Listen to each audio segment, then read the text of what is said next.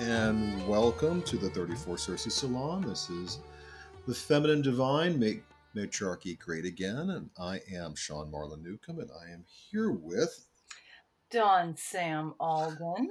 Hi, Dawn. How are you? And you have brought us a very special guest today. I have the wonderful, magnificent, uber busy L. Stephanie Tate. Good morning, Miss Stephanie. Yay! Indeed. Good morning. Good morning. I feel like I will never live up to that. Oh, you already do. You already do. So, as our listeners may remember, the Feminine Divine series that we're doing here on 34 Cersei Salon is a personal series where we're investigating the aspect of matriarchy that involves a divine feminine. And we live in a world where the divine is very much associated with the masculine. And so we wanted to investigate alternatives to that.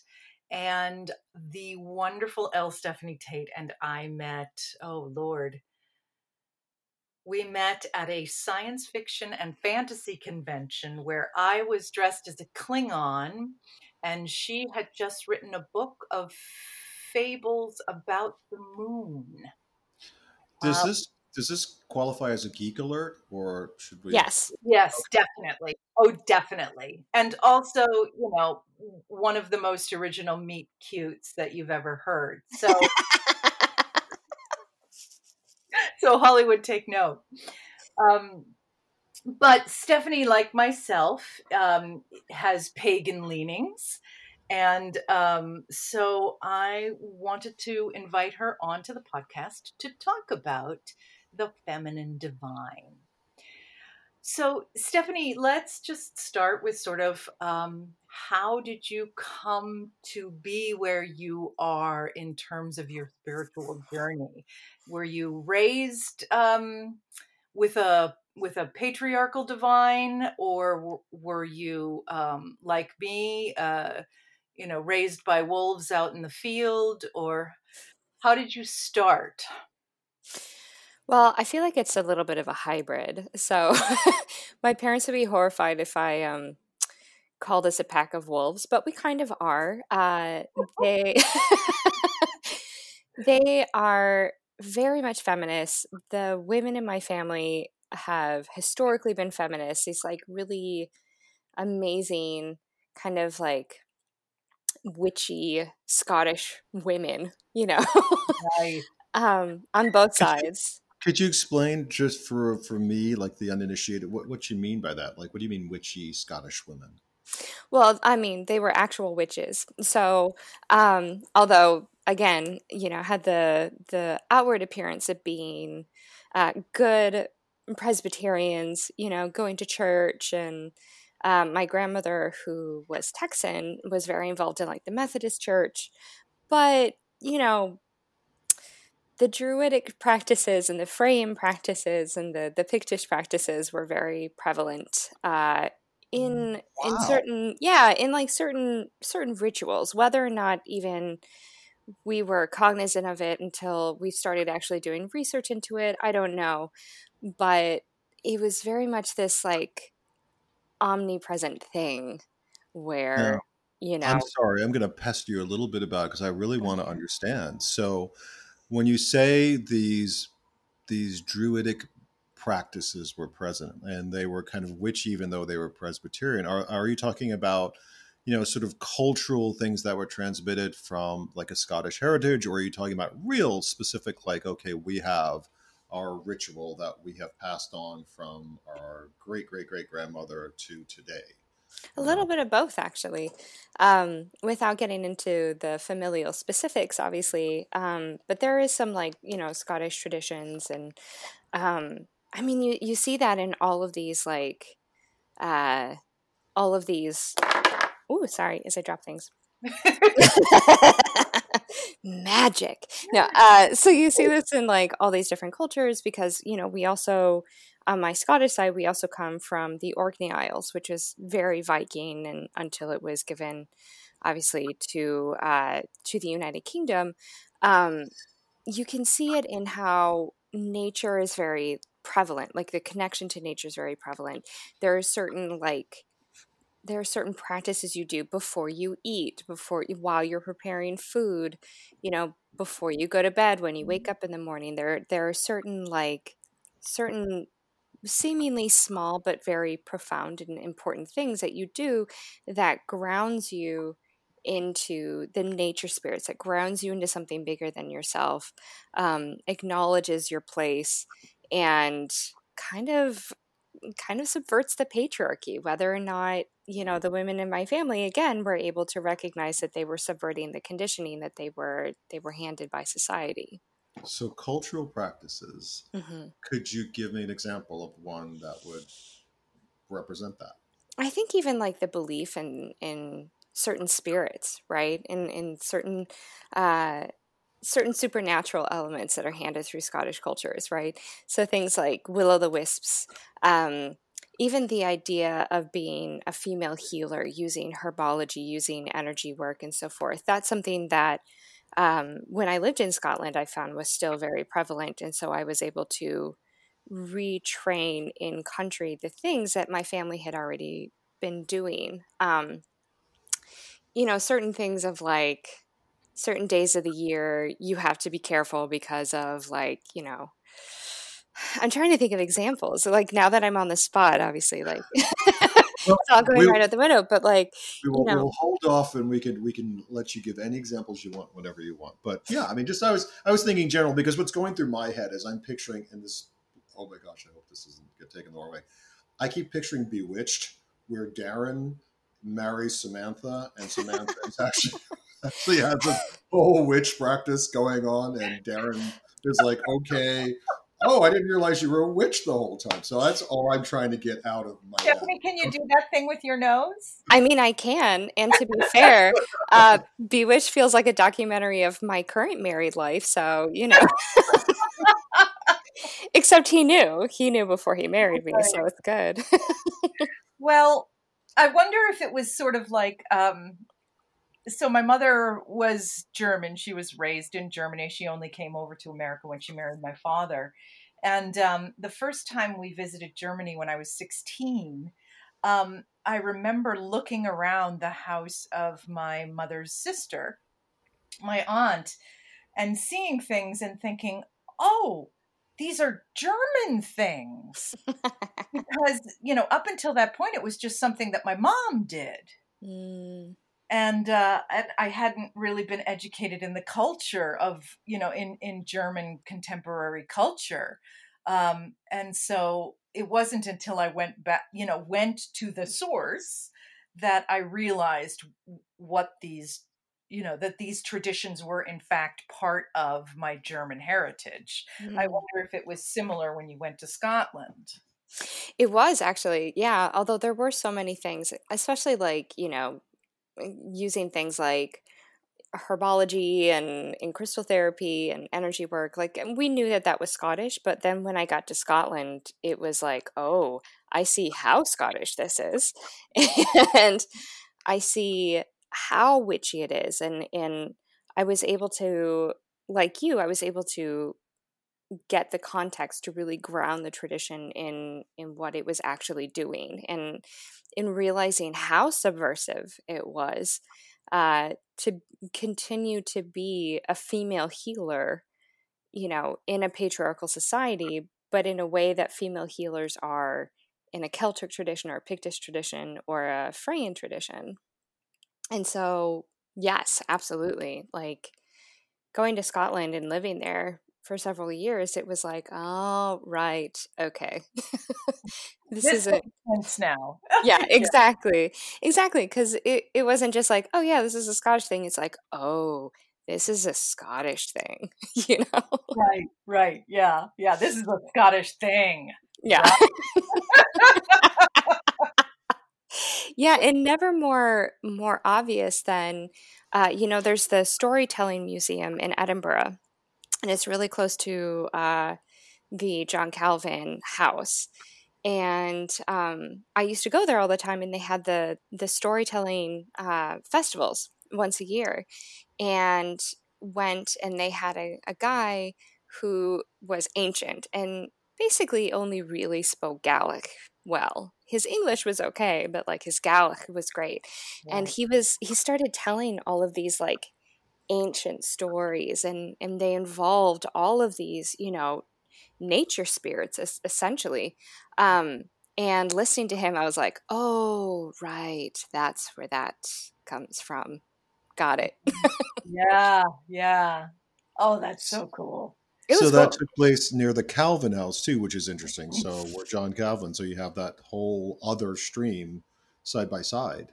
Yes, and I loved it. I remember telling my mom, and she was like, "Well, that's perfect universal balance because you have the ultimate misogynist, John Calvin, and then you have like the storytelling museum, which is predominantly female. A lot of women coming from all over Scotland, all over the world, coming in and telling these traditions, and of course, like people across the gender spectrum are also involved, but it's predominantly a very feminine space. And so it was so perfect having those two so close together, because it was like, yeah, take that, John Calvin.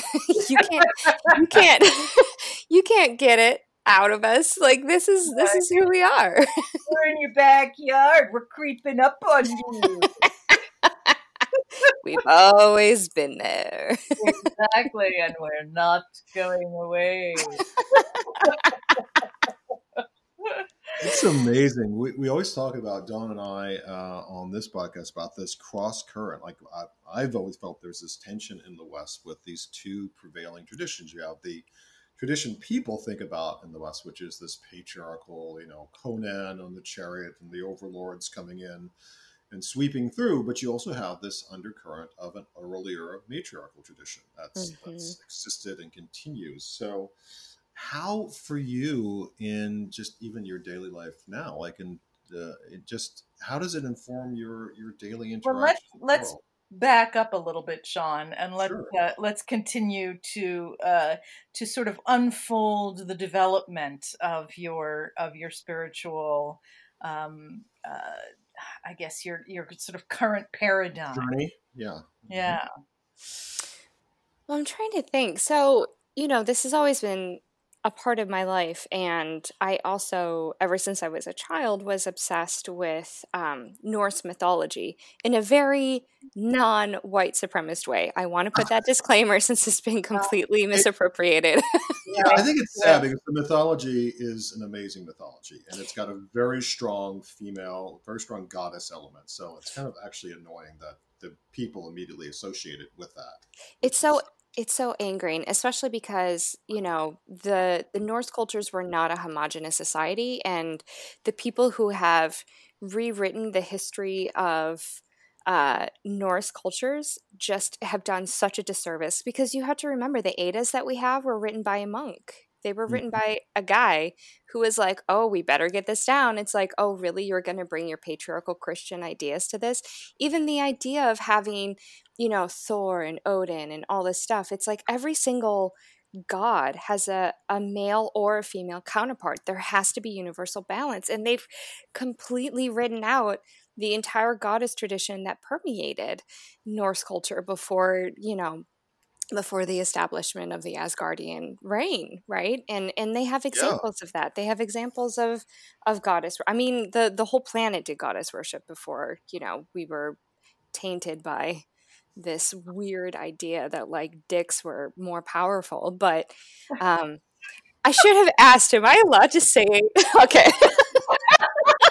Oh yes, you are not only allowed, you are encouraged. Yeah. Okay, good. I should have asked about my language beforehand. So, you know, growing up, I would read these stories, right? I would read these stories about Thor and Odin and Loki, and in the background you'd have Frigga and Freya, and then you had the vilification of Ran, and um, even like the Norns, and Idun with her golden apples, who was so infantilized it was insulting. And I remember reading them and feeling like I was only given about 1/1000th of the story. And not just because we had lost so many of the traditions, but because I felt like it was the wrong person who was telling us about it, that it was a biased narrator, you know?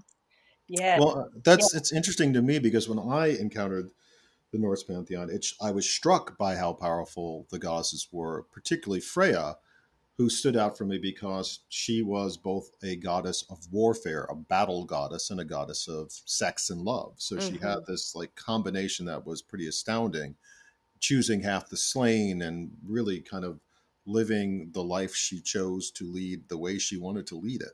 Yeah. So to me, I could see this really strong divine feminine element, even as what was put forward, at least in popular consciousness, were the males, the male gods. When I would read what was there, like, wow, there is a lot going on underneath here with these goddesses in a way that I hadn't seen in some other pantheons. So that still was there, you know. Oh, absolutely. But when you think of how watered down it is, even down to like the structure of what their society was and trying to homogenize it and being like, "Oh, yeah, you had your shield maidens, but they were like a separate set," as opposed to realizing that their armies had to be half male, half female because of that idea of universal balance, right? And even when you look at like the natural elements that are associated with every single sign, every single god, every single rune, like even the nature spirits, even like the trees that are associated, like they have a masculine and a feminine. And you know, it just for me reading these things, yes, you had Freya, you had Frigga, you had Ran, but I wanted to know more about like Verthandi. I wanted to know more about Vor, Oestra, you know, like I wanted to know more about Sif, you know, Yeah, and Yeah. you just didn't really get that. Like even the stories of Ran. So in the book that I wrote, it's actually original fairy tales, and two of the stories. One is a continuation of the other, and it is a story about a line of royalty, essentially queens, that descend from Ran. And it's a way to try to not reimagine, but like change the idea of Ran. So like, so that Ran is not the bad guy. It shows how like, you know, she's essentially like playing out a part that has been assigned to her, and she's in an abusive, essentially an abusive marriage, and she winds up falling in love with Midgardian. They have a child, and then that line continues to only have daughters, and they rule the kingdom. And she visits them only every once in a while when there's impending doom. But I remember but I remember when I first found out about Ran being like, there's something that just doesn't feel right here. And it felt so much like the texts that were written in the 1400s, you know, the treaties on witches and so forth, of like, how do you identify a witch, right? All those texts that came out in the 1400s. The story of Ran felt that way to me, where it was like, oh yes, this oversexed woman who just drags men under the depth to satisfy her unnatural needs.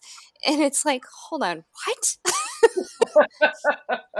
Well, First, it's interesting because I'd like you to tell us, you know, who these people are. So for the listener, just explain these goddesses. You know, tell us a little bit about them and explain Asgard and Midgard, just so we have a context for listeners who may not be as familiar with them. right, sorry, I do that a lot, where I'm like, oh yeah, here's this thing, right, everybody? And everyone's like, what are you talking about? No worries, no worries. So I'm trying to even think of how to start. So obviously with Norse mythology, you have the 9 realms, Midgard being essentially Earth, the human realm. And then you have Asgard, which is populated by people from different groups, including the Aesir, which is essentially like the ruling class. So you have Odin, Thor, Frigga. You have the Vanir, who's another group. and that includes Freya, Frey, and I don't even know how to describe the Vanir. But were they an earlier? I mean, I'm trying to remember from the readings I've done it. Were the Vanir the earlier pantheon of gods? You know, kind of like these different layers. Like the Aesir were a newer group of gods that developed in the Vanir, or is that not correct? I mean, that's what I remembered reading. That I they seem to be believe so. versions. Yeah, I believe that the Vanir were older, and if I remember correctly, they had actually been in conflict with the Aesir, and then they wound up becoming allies, essentially. Right. And the Vanir uh, were essentially, I mean, this is grossly oversimplifying, but they were in charge of making things beautiful, essentially. Mm-hmm. But they were also, in the case of Freya, they were also incredibly powerful, which is why they needed to be allied with the Aesir. Well, I should say, which is why the Aesir needed them to be aligned with Right. them. Right. You need to be allied with them. Yeah. Exactly. And then you obviously have like the Jotun, which are the giants, and then you have the dwarves, which are kind of the labor class, if we're thinking about it in terms of like a societal structure and a hierarchy. But Ran was an Aesir who was the essentially the goddess of the sea. Mm-hmm. I am blanking on her husband's name, but he was always throwing banquets, always excluding her. She was really shunned by everyone, and she had 9 daughters who were waves, and so when the water was really choppy and everything else, they'd be like, "Oh, Ran's daughters are out." There's also talk that she is also the mother of Heimdall. Okay. Yeah, or it depends on what you read. It's either the mother or the grandmother or the aunt. Like she's somehow in They're line with family. Heimdall. They're Yeah. family. Yeah, they're they have Thanksgiving together. They see each other on the holidays. Exactly. Um, She sends him $5 on his birthday. if he's lucky, he's hard to shop for because he can see everything, That's so you true. just can't surprise him. That's surprising. Yeah. In terms of the other goddesses, you have Oestra, who is the goddess of essentially spring. You have Vor, who is the goddess of wisdom. Um, and then you have the Norns, who are essentially the 3 fates. I just forgot the one for past. And then the middle one is Verthandi, and she is for the present. And then you have Ur, who is for the future. And so there is a rune for Ur, and you use her when you're trying to do divinations. She's cool, but like Verthandi is so much cooler because Verthandi is also about like she's also about like creation and Mm-hmm. destruction, but also like staying in the moment and like creating in the moment and destroying in the moment. She's wonderful. Nice. Yeah, to me, she has, and this is going to be super wrong, I'm sure. Like some dudes somewhere are going to pull their hair out, but Verthandi to me is sort of like the present embodiment of Udra, and Udra is that energy that, I mean, some people call it bloodlust, but it can either be used for destruction or for creation. And so, it's that like excitement, that nervous energy, that, adrenaline rushing through your body. And so for me, Verthandi is Udra. Like she is you in the moment choosing, will you destroy or will you create? And, it's also kind of like a Freyan energy that goes along with that as well. Can you spell her name? Can you say her name again and spell it? Verthandi, Mm-hmm. it's VerThandi.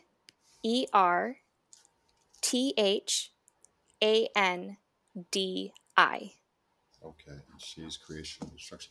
I mean, this is why I think again the Norse pantheon, no matter how it's been portrayed in popular culture, if you just simply open it up and look at it, the goddess realm in that pantheon is extraordinary. Yeah. There's just an incredibly powerful, and not I contrast it with the Greek where you have some great goddesses, but it's really that's a boys' club, that's a boys' realm. Whereas it always seemed to shine through that in the Norse realm, you had a much stronger, even if it was the attempt was to kind of bury it, a much stronger feminine power or divine element. Mm-hmm. Oh, absolutely. And I think that's probably why it resonated so strongly. And not just because there are certain familial frame practices in my family, but also because like it just it when I would read about the Greek and Roman gods, it was like, yeah, okay, cool. So it's just a bunch of bros and some women that they quote unquote allow to be cool sometimes. And yet the women are always in competition with each other and are always, going after other women and being really catty and petty. Cool. Cool, cool, cool, cool, cool. And then you get to the Norse one. I mean, Freya's being pulled by cats in a chariot. Right? Okay. Yeah. Like, you don't get more quote unquote feminine. A woman being pulled by two pussies? Like, thank you. This is this is a goddess I can get behind. Yeah. She's she's so cool. I'm trying to think what else needs to be said about them, but yeah, it's a rich, amazing, interesting, totally not white supremacist pantheon. Right.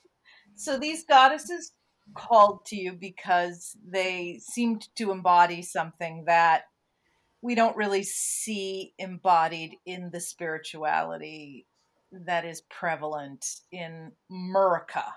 Yes, very much so. Well, and then you also have, I was born a warrior. Like the fact that I didn't come out of my mother's womb with a sword in my hand was good for her, but also like very surprising. And so also the idea of a culture that would allow, not just shield maidens, but Valkyries, and that Valkyries were the ones who went and collected the dead. And there's a history in my family of also being like, the people who help people cross over. And so the idea of there being like a whole system in place for women who did, what the women in my family did, helping people to cross over to the other side peacefully and beautifully, and that also really, really resonated with me. And that's such a part of matriarchal tradition. I mean, it was the women who you prepared the bodies and essentially sat Shiva, and yeah, it's women are present at the birth and we're present at the death, right? Mm-hmm. We guard those borders. Mm-hmm. We stand at the crossing point. Exactly. Yes. Yeah. And it's a powerful thing. It's frightening if you are not in that position. It's frightening to see somebody have that kind of that sort of natural power. And reading about these gods, I constantly felt that men who were writing about this were always policing the bodies of these powerful, amazing, strong, beautiful women who could create and who could be there at the beginning and the end in a way that was so profound and so meaningful, and in a way that men just couldn't, they just couldn't. Yeah.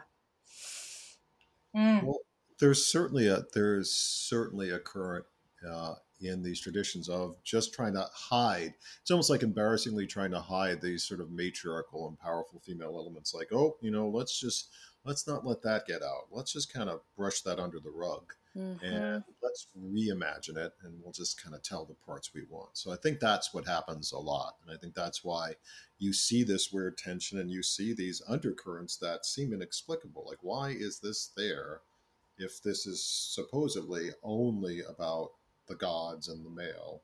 Why do you have such a strong current? And I think we're constantly bumping up against those tensions in modern culture.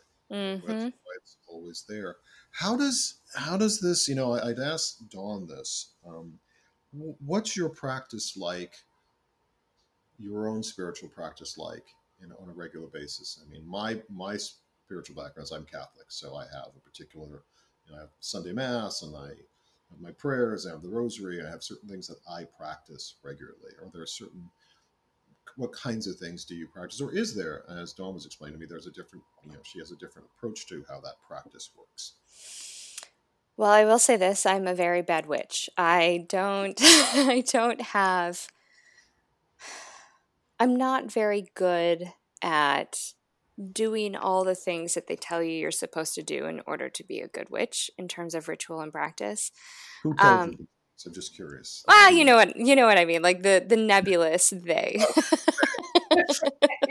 Yes, them. I get that. The royal they. So it's a lot of things. So I am obsessed with plants. I am somebody who dumpster dives for plants when I see somebody throwing them out. And so I surround myself with this greenery.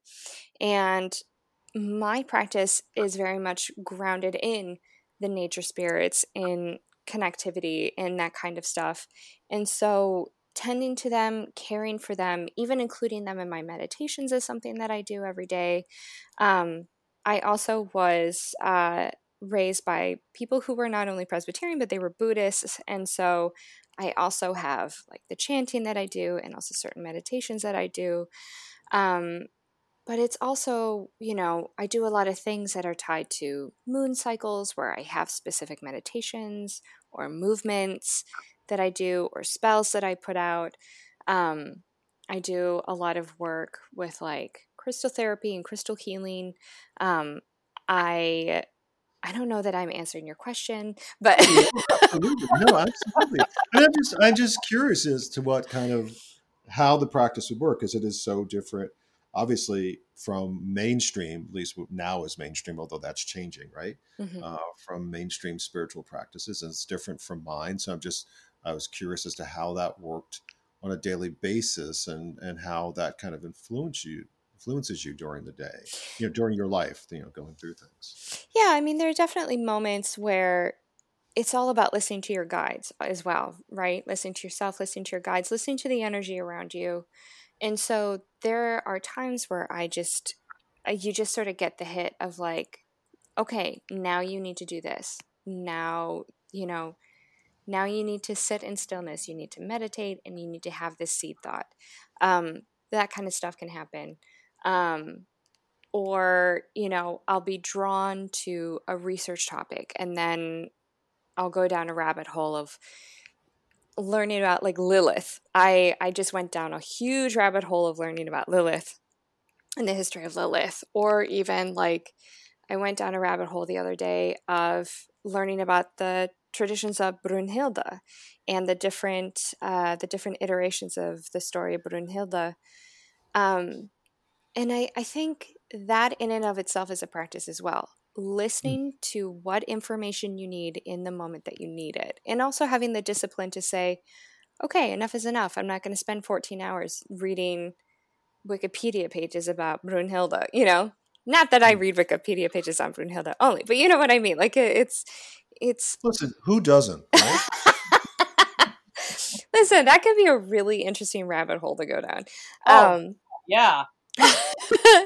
Wikipedia pages are fascinating because you're not just researching the subject, you're researching the people who put the information out there. Yes. Yeah. Mm-hmm. And I remember when I was doing my master's, which was on Mary Magdalene, I decided just to see, because, part of it was also like cultural perceptions of her and her popular image. And so I was like, what is on her Wikipedia page? And I was horrified. And there was a guy who had gone through who was Muslim and had rewritten certain parts of her biography, saying, well, she didn't actually exist. She's a Christian figment of the imagination. And I thought, well, now that's interesting. And I was like, I wonder how long this is going to stay up. And I kept refreshing it, and it stayed up for about a year. Wow. And that's I think a real big issue, because I found that when I look up warrior woman stuff or matriarchal stuff, Wikipedia is obviously, it's users define it, users edit it, and most of those users are male. Mm-hmm. So warrior women that I think there's good argument that existed, they'll be called a myth in some Yes. cases. And it's like, okay, hold up Yeah. here. It's almost like I think we have to have an initiative if we all go into Wikipedia and give the other viewpoint on this or the other scholarship on it. Yeah, exactly. Well, and even like you look at, specifically for Mary Magdalene, there were things that they were saying like, oh, she's the one who wept at Jesus's feet and washed his feet with her hair. I'm like, that was Mary of Bethany, man.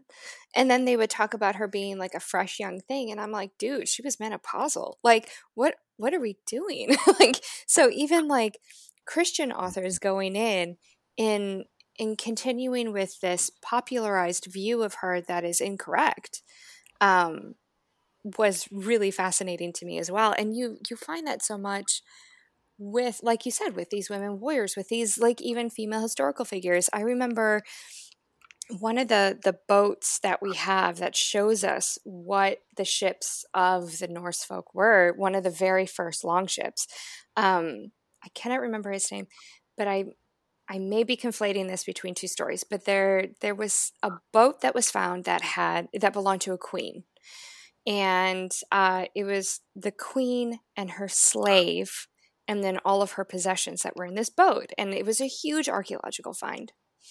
And I remember reading about it, and it was, of course, men who had found it, men who were writing the story of it. And I said, something just doesn't feel right.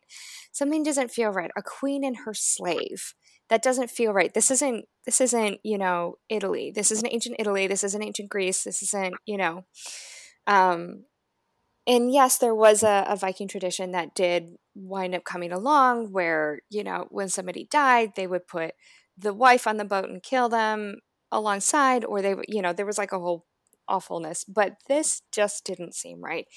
And it's this, I kept thinking, I don't think it's her slave. I feel like it's her lover or her partner or something. Consort or something. Yes, exactly. And if you start like really digging into it, it makes a hell of a lot more sense that it was her consort instead of just a slave she liked. Yeah. Well, there's a real, we've talked about this, and Dawn knows, we've talked about this all the time, the way these archaeological finds are judged. And I know the find you're talking about, there was the ship with the woman they found on it. There was also immense archaeology that points towards women being involved in warfare. Even the most recent one where they talked about the warrior, this great warrior chieftain that they realize now because they've done the DNA was a woman. Yes, clearly a warrior woman, and this happens a lot in the finds in the West, in particular. I find, again, because I think there is an importance to holding on to a myth that let's keep buried any aspect of the warrior ethos among women in the West, because that just damages the brand, so to speak. So you kind of get rid of that. But it's a just one other thing on that. There was a find in Tuscany, I believe it was, the Etruscan find, and I think about this all the time. They had the discovery of a tomb that they called the Warrior Prince Tomb. And they said, oh, this is amazing. We found a warrior prince and his consort. And look, she was burned. She burned herself, cremated next to him. What an incredible story. And then they did DNA analysis. And it was a woman warrior and it was a guy consort. And suddenly it was like, well, maybe it's not a warrior. Maybe it was just like ceremonial stuff, all these weapons that we are finding. It's amazing how quickly the story changes. Yeah. It's so horrifying. I mean, you even see that when you look at the Crusades. So the Crusades, there was this whole slander campaign. Well, okay, there are two ways to look at this.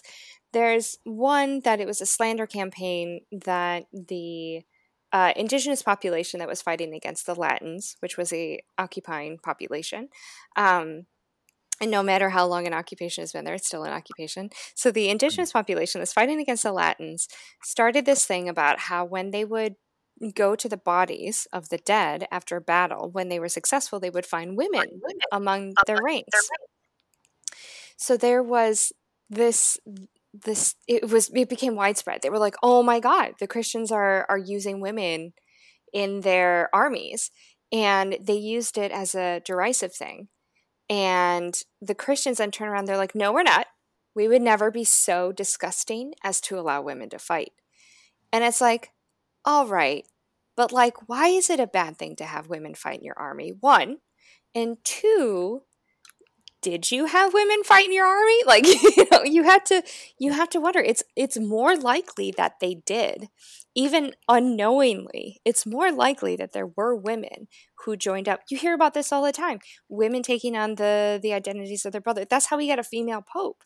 And so you have to wonder where the truth is in that. That there probably were women in the army, and that the indigenous population finding these bodies in amongst their occupiers, they were accustomed also to having female warriors, but were steeped in patriarchy at the time. And so it must have been a thing of being like, well, they're sacrificing their women, or was it an awe, or, you just have to wonder.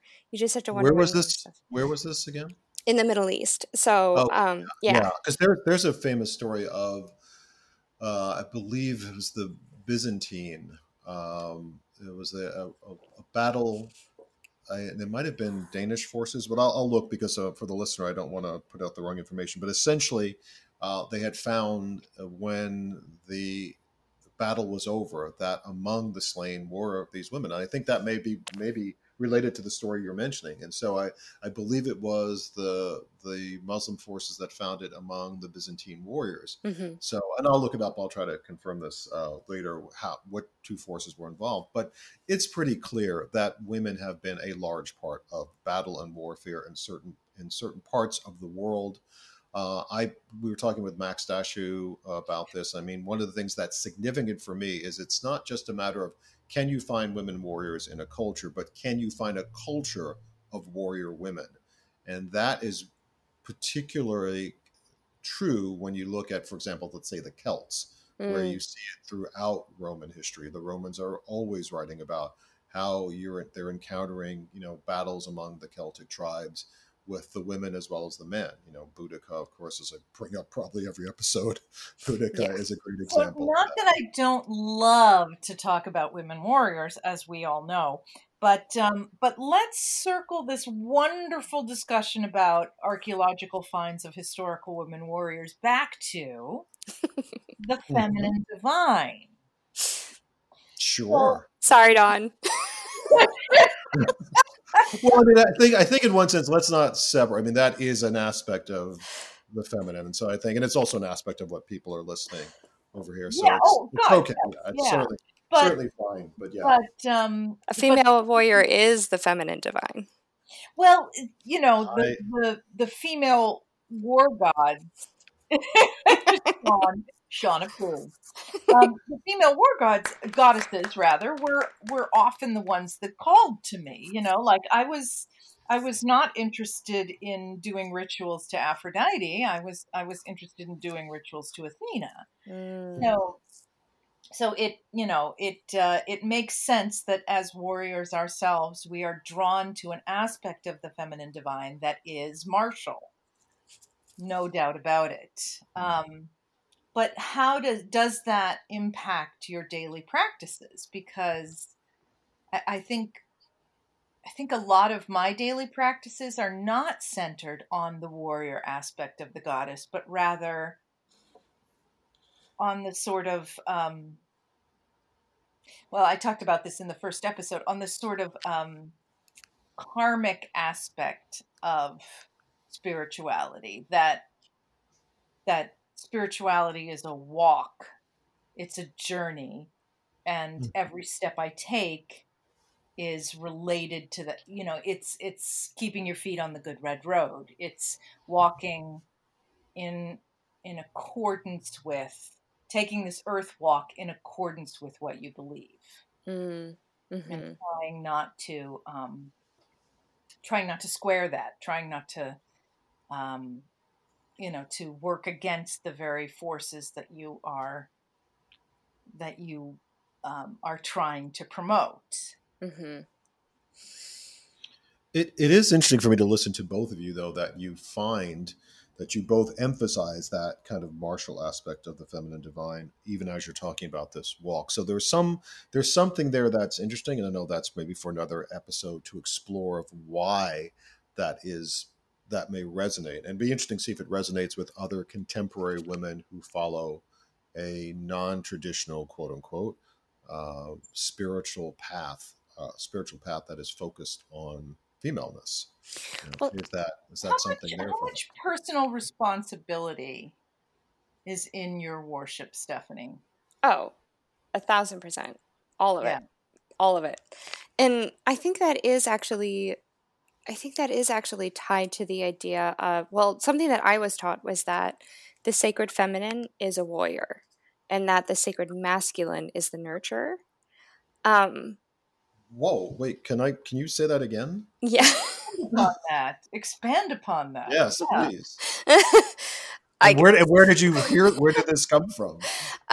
My life. I've actually heard it my whole life from like every person that I've studied under who was legit, and wasn't a white guy. So, especially when I lived in Scotland, I did a lot of research and work with a lot of really interesting women, a lot of old women. I don't know what it is about me, but I love old women and old women love me. I think I can't wait to be one. And I was taught from a young age by my family and then by, friends who came from First Nations tribes and Buddhists, and, whether these were just outliers or whether this was just like the message that I was supposed to get, me and the people around me were supposed to get, I was taught that the sacred feminine is a warrior, and that the sacred masculine is a nurturer, and that somewhere along the way, the story or the reality of those two was reversed, and that it was reversed during the patriarchal age. And it's because men are supposed to be the ones who, they're the ones who, like, the women carry the child, they give birth to the child, and then it's supposed to then go to the men because the women have done their job of carrying it, nourishing it with their breast milk, nourishing it with the food that they eat when they're pregnant, but then it's the men's turn. And the women are then supposed to be the ones who go out and they fight, and they, because they have a higher pain threshold, their center of gravity is different, and so they're able to move differently in a way that allows them to be more effective, shall we say, in their martial moves. And I guess I always assumed everyone thought the same thing. So this is actually really interesting that you guys are surprised to hear this. Oh no, I think, and Dawn, you give your take on it. I think for us, it falls in line with a lot of the things we've been exploring. I mean, it's just to hear it put that way, something that we've been journeying through on so many different levels, whether it's historically, whether it's about religion, whether it's about the goddess, whether it's about the sacred feminine, that concept, that sensibility, that also sense that the world is flipped from what its truth is in many ways, is something that has gone through all these series of podcasts. So you come along and just blurt it out there to everybody. They're like, holy crap. You're welcome. Take it in stride like it's the truth or something. It's a pack of lies. No, I'm just kidding. Right, that's right. Well, it's not only that the world is flipped, but also that there is this sense of two parts of a whole, that the masculine needs the feminine and the feminine needs the masculine. And not to say that, that translates into men need women and women need men. I'm talking about the principles.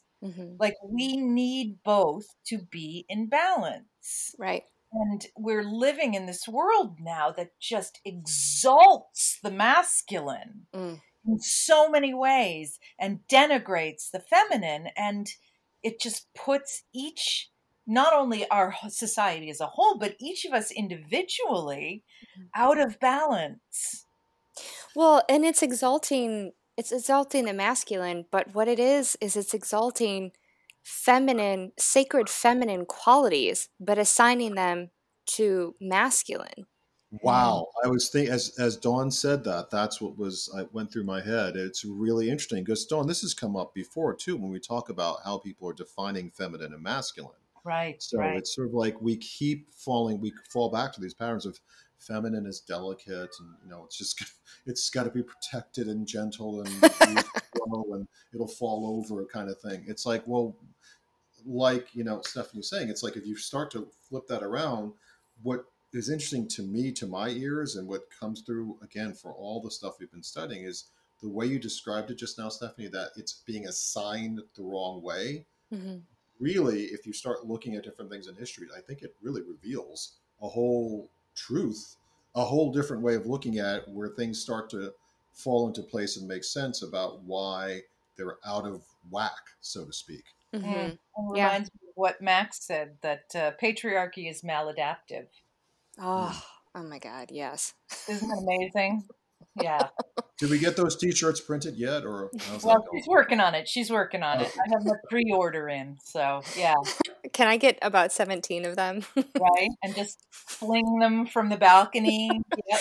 Or should I say 13? I'll get 13, please. Perfect. Give me a sacred feminine number. Well, it reminds me of this book I read, and I'll need to pull it up so that you can get the correct name. But I told Dawn about this. There's a book I read written by a female historian who, otherwise known as a historian, who identifies as female. Is that like a lady lawyer or a lady doctor too? It is. I am a lady podcaster. How about you guys? Yeah, exactly. But I think about this. So this book was written by an academic, a scholar, and it was about Sarah and Hagar, and the story of Sarah and Hagar, and how it was written and then rewritten and rewritten and rewritten. And she went through and she was able to identify all of the added bits and who the different authors were and how they inserted patriarchal nonsense. And how the relationship between Sarah and Hagar actually would have been this beautiful, sacred, divine, feminine thing. Hagar was carrying a child for Sarah. Sarah would have been a part of the process. And this idea that Sarah would have been, in her society, she would have been the stand-in for the goddess in the sacred ceremonies that were happening in an area of the world that still had goddess worshiping. And that when Hagar gave birth, she would have been there to partake in and lead the goddess rituals that celebrated the birth of the child that Hagar was carrying for Sarah. And that there wasn't any of this pettiness or weirdness or fighting over a dude, because that just would not have been a part of their society. There would have been an understanding. And the outcasting of Hagar with her child would have more been because of a bad decision by what's his name? Abraham. I couldn't remember his name. The guy in the story. But it would have been Sarah being like, your behavior is really bad. And he's like, oh, okay, well, I'm going to do this and this will fix it. Exiling, this important person in their household who would have actually had a beautiful relationship with Sarah. And I think about that a lot. Because I like to go back and I like to reread these texts because I'm a big old nerd. And I like to try to test myself to see if I can figure out where the lies were, where the rewrites were, who's writing this, who added this. And, I actually started doing that even before this book because my master's is on Mary Magdalene. I had to read a lot of stuff. I actually read the Bible from cover to cover because I wanted to get, the Old Testament context for understanding the societal and cultural things that were going on at the time of Jesus, and where Mary Magdalene would have fit into that. I read all sorts of historical fiction about her. I read the Nag Hammadi texts. I read literally everything that I could. And I started realizing that there were times when you're reading a passage where there were 3 different voices, right? 2, 3, sometimes 4 different voices. And you got that in the Old Testament, you got that in the New Testament. You even got that in some of the Nag Hammadi texts. And it's just so, it saddens me to think, one, how insecure somebody has to be that they're like, oh, you better go back and make this about dudes. And 2, how much time we've lost in just looking at a story like Sarah and Hagar with 2 women who were in a sacred union, essentially together, a sacred contract. How much time we've lost celebrating that and allowing ourselves, across the gender spectrum, to allow ourselves to enter into sacred contracts and sacred unions in a way that isn't so harmful, that isn't so toxic, that isn't so completely separated from the divine, because the patriarchy doesn't even go with sacred masculinity. It uses some weird base serpentine energy that is completely disconnected from the divine. And I just feel like we've lost so much time. It's really interesting. I mean, so many of the things you're saying are resonating with just things in terms of what I've always seen and looked up and looking at history and looking at how masculine and feminine are handled. It is amazing, and serpentine it's really stands out for me because that's the way it feels like. It feels like it's a constant. I've used this phrase. Dawn's heard me use it. Patriarchal Aikido. It's constantly this thing where the powers of patriarchy in charge are constantly shifting and moving and using this kind of like leverage to flip things so that they're still standing and they're still at the center. The way you do in Aikido, the way you use somebody else's energy against them, whether you say you're helping them or whether you whatever it is. So it really is interesting to hear your take on this. I think, and Dawn, we talked about this, I think we're going to need to wrap up at least this, because I would certainly love, Stephanie, to talk with you more about this again, because you've cracked open a little hole in the cosmos that from which is seeping out some amazing energy of stuff that we touch on here all the time. So it's just incredible. But we kind of have a thing when we wrap things up here of, what would we like to leave our listeners with a little bit? I won't use the exact same phrasing that we always use for it on our more academic stuff, but is there anything for this go round, because we would certainly love to come back, that you'd love to leave people with about at least your journey in the feminine divine? That is a very big responsibility. No. Or just a little bit, or you just leave them with a nice thought, like "Have a great day." It's totally fine.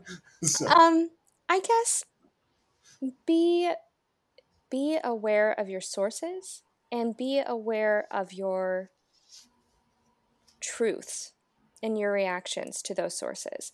I think trust yourself more when it comes to understanding the history of where we've been, so you can understand your purpose in your now using the more sacred feminine energy than the nonsense we're being fed right now. Okay. Nice. Dawn, how about you?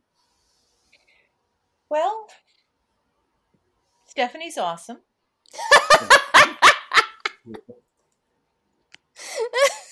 I think really that says it all. I will second that. I'll give you a big chair. Oh my goodness, thank you. Thank you for joining us today, Steph. Actually, really genuinely amazing discussion. Yeah. I would love I'm sure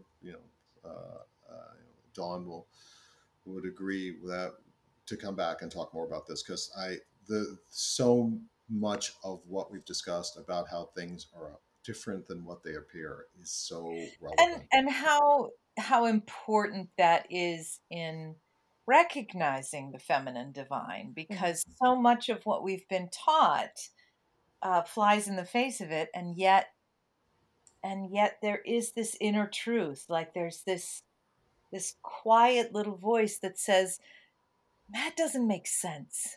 Mm-hmm. It just doesn't make sense. Why can't I fully embrace this thing that, everyone around me who's in power is saying, no, this is the way it is. It absolutely is this way. And there's this little voice inside me that says, I think there's something else going on here. Yeah. And yeah. Pay no attention to the man behind the curtain. Yes. Exactly. Exactly. And trust that inner voice, because there is something more going on here.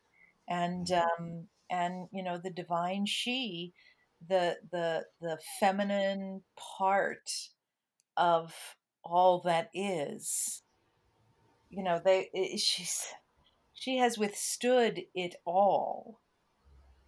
She has been denied, she has been degraded, she has been denigrated, she has been demonized, but you can still feel her inside of you, and and what they're saying about her is wrong.